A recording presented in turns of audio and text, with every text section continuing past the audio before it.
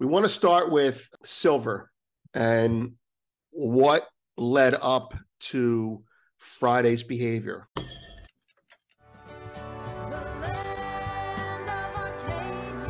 Okay, good afternoon, everyone. I'm Vince Lanci, and this is the Silver Fix. I'm recording this at 10:23 Monday morning. Let's get going. We have three topics to talk about that I want to touch on. Silver's path to Friday, a little recap of Friday and what led to it. A setup for buy season, sell season is over, and a quick Israel-Hamas war update. Geopolitical comments as told to me from someone in the region. I should say someone in the Far East who has his eye on the Middle East, a geopolitical person. Anyway, let's get going. All right, on the left, you see the agenda for today. On the right, you see the markets. We want to start with silver and what led up to Friday's behavior. Not a big background, but let's just start with a summary, right? You have to start with a summary before you get into your stories. 3 weeks ago, CTAs, small speculative funds, people that don't have a lot of money, are over leveraged and they trade like hot potatoes. They make money sometimes. They decided that they were going to sell silver. And they sold silver. Remember that day with the long wick? That's when it started. Now, they didn't sell it that day. They sold it this day. And they kept selling it all the way down. And they actually sold it on this first down day, this first lower green candle, first big green candle down there. And although I can't prove it yet, I'd be pretty confident in saying that that was them covering on Friday. Where do we go from here is obviously the next part of that, which will dovetail into sell season being over. All right. First things first, to make sense of what happens. Make this a little bit bigger, stretch it out a little for you. All right. When we ran into this a couple of weeks ago, right, this was a very disappointing candle. I believe I have said, at least I probably didn't say it here because I don't want to get shot. I said I'd be very worried that we'd go lower after that. And I didn't, don't get me wrong, I wasn't sure. But that kind of sucked. All right. But when it went lower, I saw that CTAs and smaller speculative momentum type funds, FOMO, bearish FOMO, was getting into the market. And I said, okay, that's good. This is good timing for the coming buy season. So if we can just hold on to their shorts for another month or so, month and a half ideally, then we should have some really nice boosters or rocket fuel going into December. Boom, to the sky, right? Well, these guys couldn't hold on to it for 2 weeks. There's the first week, there's the second week, and here's the third week.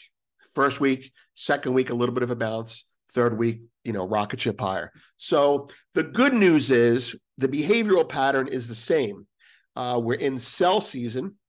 And during sell season, the bigger players, the long macro funds, the people that say I'm an investor in silver and they buy it or they sell something that they're already long, to reduce their exposure, those people are out. They're out. They're I'm not saying they're flat. I'm just saying they don't have any new customer money coming in. They're not looking to buy a dip right now. And so because of that, market moves can get exaggerated. It's very much like a thinly traded market. Now, the banks are watching everything, and the banks know that the customer business, the bigger customer business, the more important, got silver, is on the sidelines, waiting, allocating, getting their end of the year stuff. They do it this early. So the banks are saying, well, if I don't have my big business flowing, let's have some fun with the little guys. I kid you not. That's how it works. And so while they don't initiate attacks, they don't sell the funds up a river, but they do give them a free paddle. And that's how the banks operate. Yeah, we're not telling you to go up that river, but if you do, this is a really good paddle to use. Have fun, and then they go off. Anyway, so the CTAs piled in, and the CTAs piled out. Now, I'm not 100% sure, and I'll tell you why that's important in a second, because I got a little bit of a an education this weekend. Anyway, I don't want to get too long into it. Just put it this way. Let's pull a chart up. Okay, this was the situation going into Friday. The dark green line is the market, and the green histogram or shaded in area is the open interest of small speculative funds, aka CTAs. Now, they will play short from time to time, but I'll give you a cursory analysis. See that red rectangle? That's ridiculous. That's ridiculous. That rarely happens. I don't know what caused it. You don't know what caused it. No one knows what caused it, but they got short very quickly, very bigly. They've been short before. They can be short down here. They can be short. I mean, they've been shorter than this. Don't get me wrong. But to have it be that steep of a decline, that's goofy. I don't know what the reason was, but it happened. Who knows what the reason was? Anyway, and if you look at it without my perspective, you'd say, okay, this is very short. And look at where the market is. The market hasn't really capitulated to make them right. You have a lot of new shorts that haven't made a lot of money. On the other hand, you have a lot of shorts down here that did make money, assuming they sold it on the way down. That's how it works. So these people were the shortest of the short term, the hottest of the hot money. And on Friday, by the way, this is a beautiful thing. See this peak here and that second little peak? That's just a beautiful thing. Just suffice to say, when the market rallies and someone sells it again and they don't have a lot of money, that's like throwing good money after bad. Anyway, this is before the move on Friday. Now, I don't have the move after Friday, but that's what happened. That's your rocket fuel. And when you don't have the bigger funds playing, the longs already puked, right? The speculative longs already puked, and the macro longs are no longer really playing. The banks can look at the CTAs and go, well, you're the only fish in the tank. I guess I'm going to eat you. And that's what happens. Normally, I hold the banks harmless, but this week I'm going to say that the banks definitely instigated it after a study that I did after last night's class. Okay, so here we go. Here's the goal fix. I just want to let you guys know, all the Arcadia people, I'm going to give Chris a special link, 30% off for life. Okay, so that's, Chris's gift to you and my gift to Chris, and that's it. Subscribe if you like. By the way, anyone who's already subscribed, send me a message. I'll hook you up. Already paid is what I'm saying. All right. Range versus trend. The market broke out of a range. Right, here's your range. Up, down, up, down, up, down, up, down. Broke out. CTAs got in. They saw trend. They FOMO'd it. They sold it. Now we're back in the range. Okay. Are you hopeful that it's going higher? Of course you are. Of course I am. Do I think it's going higher? Normally, I would say yes. This time of year, I would say, not this time of year, any other time of year, I would say yes. This time of year, I don't know. And I don't know because all that fresh money that I'm talking about, they're still watching. They're still waiting. They're not going to be so aggressive until maybe November 1st, maybe October 20th. Who knows? But there's a day that they just hit a switch and it goes. And I don't know what that day is. Okay, so CTA behavior going in. I went through that already. All right, I can't spell behavior there. Sell season is over. What do I mean by that? All right, on a monthly basis, well, I'm using the December contract here, so let's just go with spot. On a monthly basis, there is a seasonality. I've mentioned it before. I've mentioned it many times. It is real, it is valid, and it is forever. Well, forever since I've been trading. And the seasonality goes like this. It's an American investor seasonality. Between November 1st and January 6th, or let's say the first Friday in January, first Friday after New Year's, okay? So I just say January 5th, January 6th. In that time frame, you have registered investment advisors, you have banks, you have clearinghouses, you have funds, all flush with money for 2024. They have that money and they have to put it to work. And they put it to work by putting it into their recommendations on what to put it into.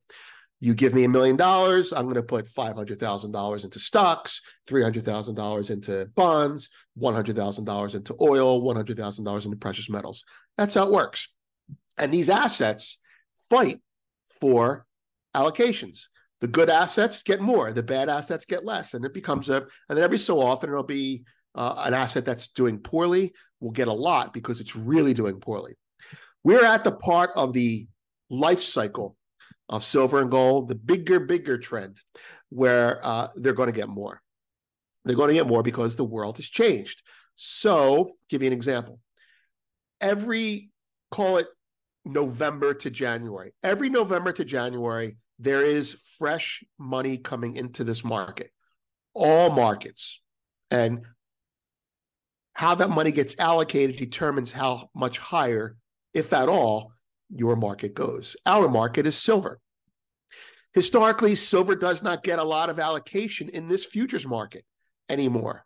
And that's because the market's been broken. I will say that's in no small part because of the market structure and the fact that you have essentially an oligopoly between a small group of players that can control price accidentally or not accidentally. 22 was an example of that. I'm sorry, the end of 21, beginning of 22. Everybody started putting their money into gold and silver, but during this buy season, but not as much as in previous years because Bitcoin was everyone, oh, Bitcoin's up, Bitcoin's $40,000. And at the end of 21, going into 22, all that money that was being allocated, less money into silver, less money into gold, more money into Bitcoin.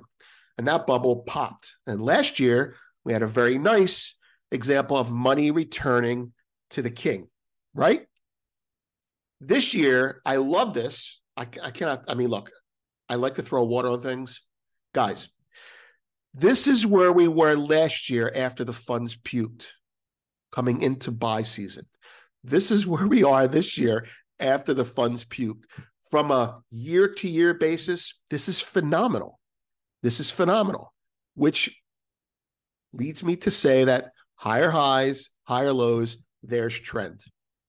It also leads me to say that the buying that we had down here from India, we probably won't have that type of buying again. Don't look for that buying. You're going to have some buying. It'll be American investors, but there'll be other buying, not American, Diwali-based. I don't know. There's something going on in China. Wedding season, I think. I'm not sure. Anyway, so there's going to be other buying. In October, there's buying out of India. I'm sure that Diwali season starts, and then before you know it. So it's kind of like everyone's holiday shopping now. Now, there's one thing that I'm worried about on the silver side, although I'm not really that worried about it. Just be aware that the U.S. Mint is going to have new coins coming out, new silver eagles coming out. And you're going to say, oh, that could be bearish. No, it won't. It'll be bearish for premiums. It won't be bearish for the market. People will be more aware of it, and they'll buy them quicker, like Costco. Okay, so sell season is over. We're in the corridor, the hallway, the on-ramp to buy season. Does buy season mean we're going to infinity? No, it just means the chances of us going up are 90%. The chances of us going down by the end of it are 10%. How high we go, don't know, but that's how it works. That's what to expect. Israel-Hamas war update. I'm going to share with you, I have opinions, I've given them, but I am by no means a geopolitical expert. My geopolitical knowledge comes from trading oil and precious metals for several decades and talking to players who are geopolitical experts. And so I can parrot them.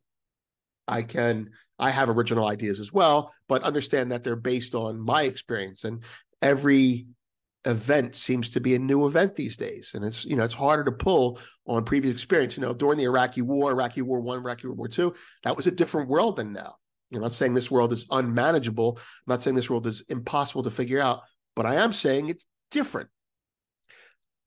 And I perceived some differences that were not making sense. Some of them were pleasant. So, for example, gold rallies in a Middle Eastern war.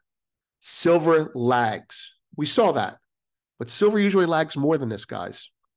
Silver usually behaves a little bit more like copper, at least for the first week. So that's very good, number one.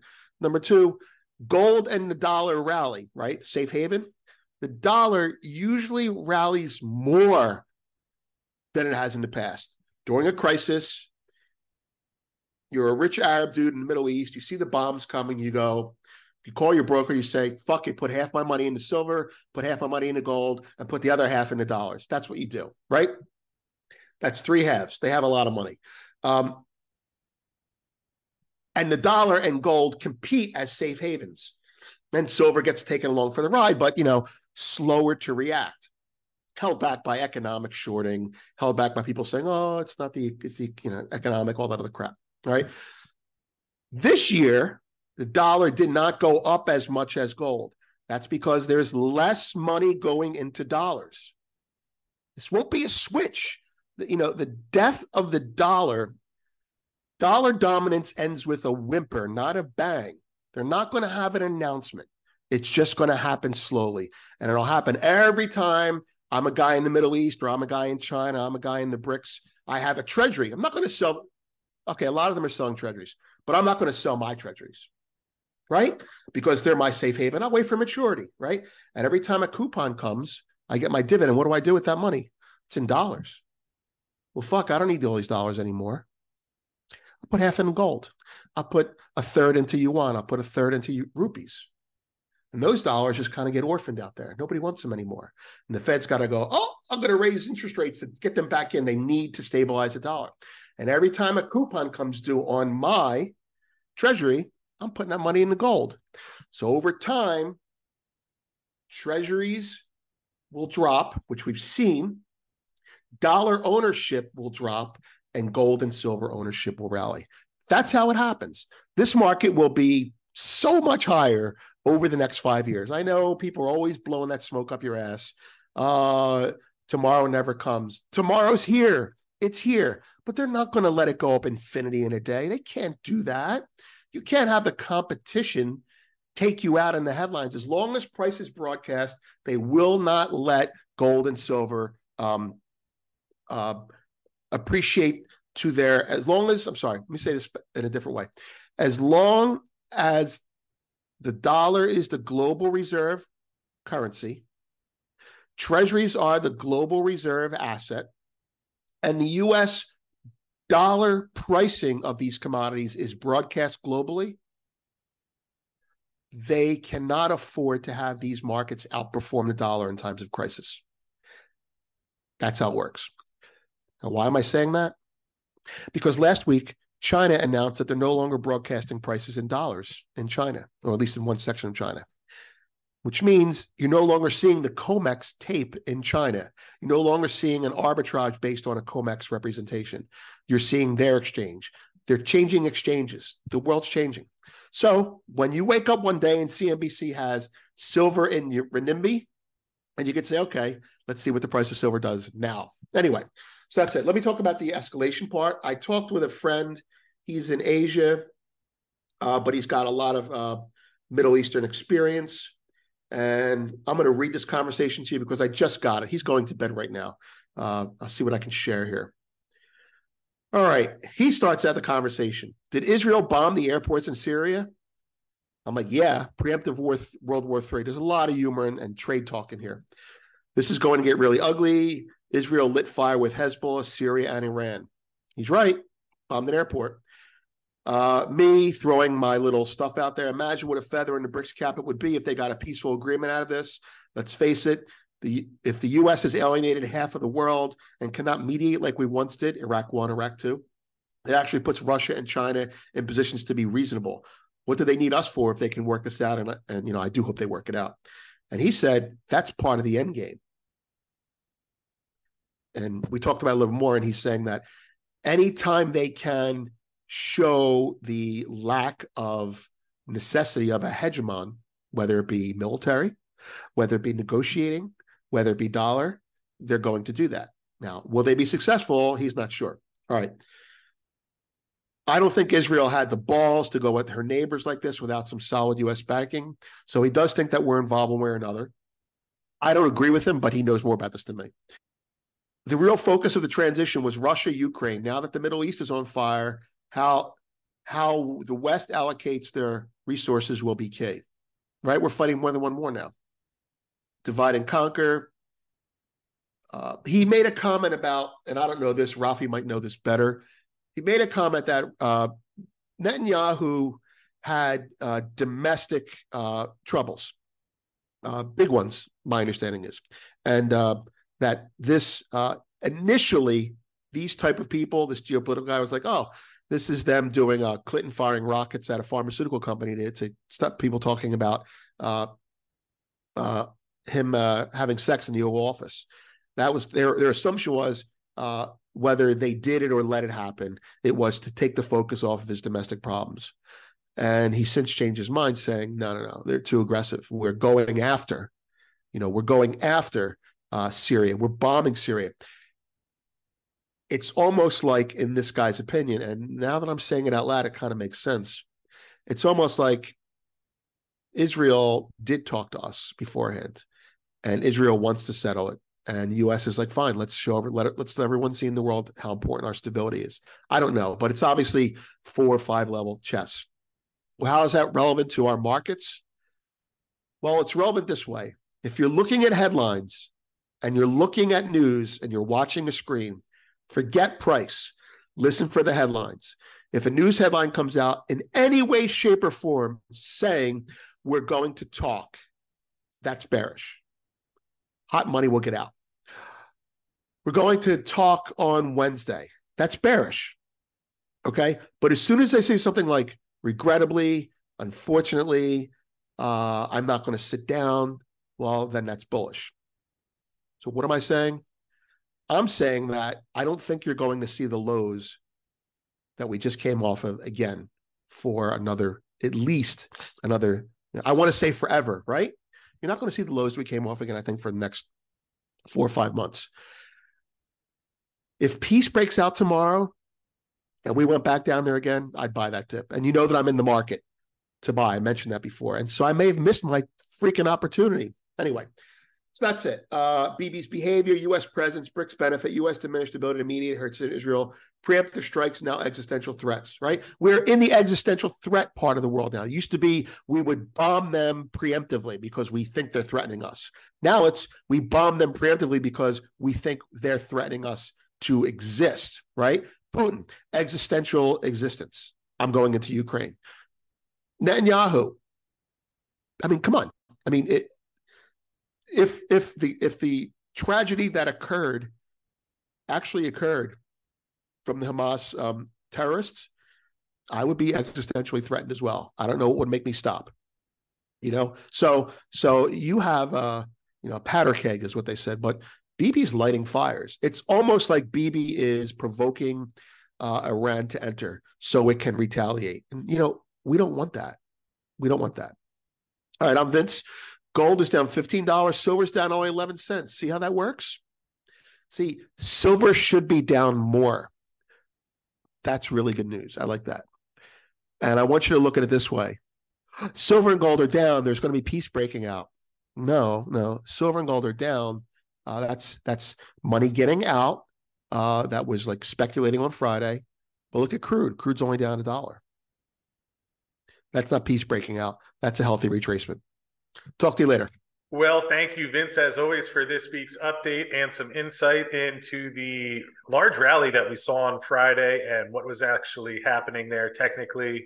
Certainly some significant rallies we've seen over the past 2 weeks because, again, we had the rally the previous Friday, which was following the labor report with the headline numbers coming out stronger than expected and seeing somewhat surprising reversal in the metals. So again, another rally this past week, and we will get more insight into that and what actually happened between the funds and the banks when this Friday's COT report is released. So hopefully you found that one helpful in terms of understanding what's going on there. Before we wrap up, would like to mention that for people who are in the market for silver and looking for something that is on sale, Miles Franklin is running a special on silver Morgan rounds for only $2.09 over spot. You can find out more about that by emailing arcadia@milesfranklin.com, where you can get information about that or any of the things that we're discussing on the show. So if you do have questions or are in the market for silver, arcadia@milesfranklin.com. And with that said, going to wrap up for today, but hope your week is off to a great start, and I will look forward to seeing you again tomorrow.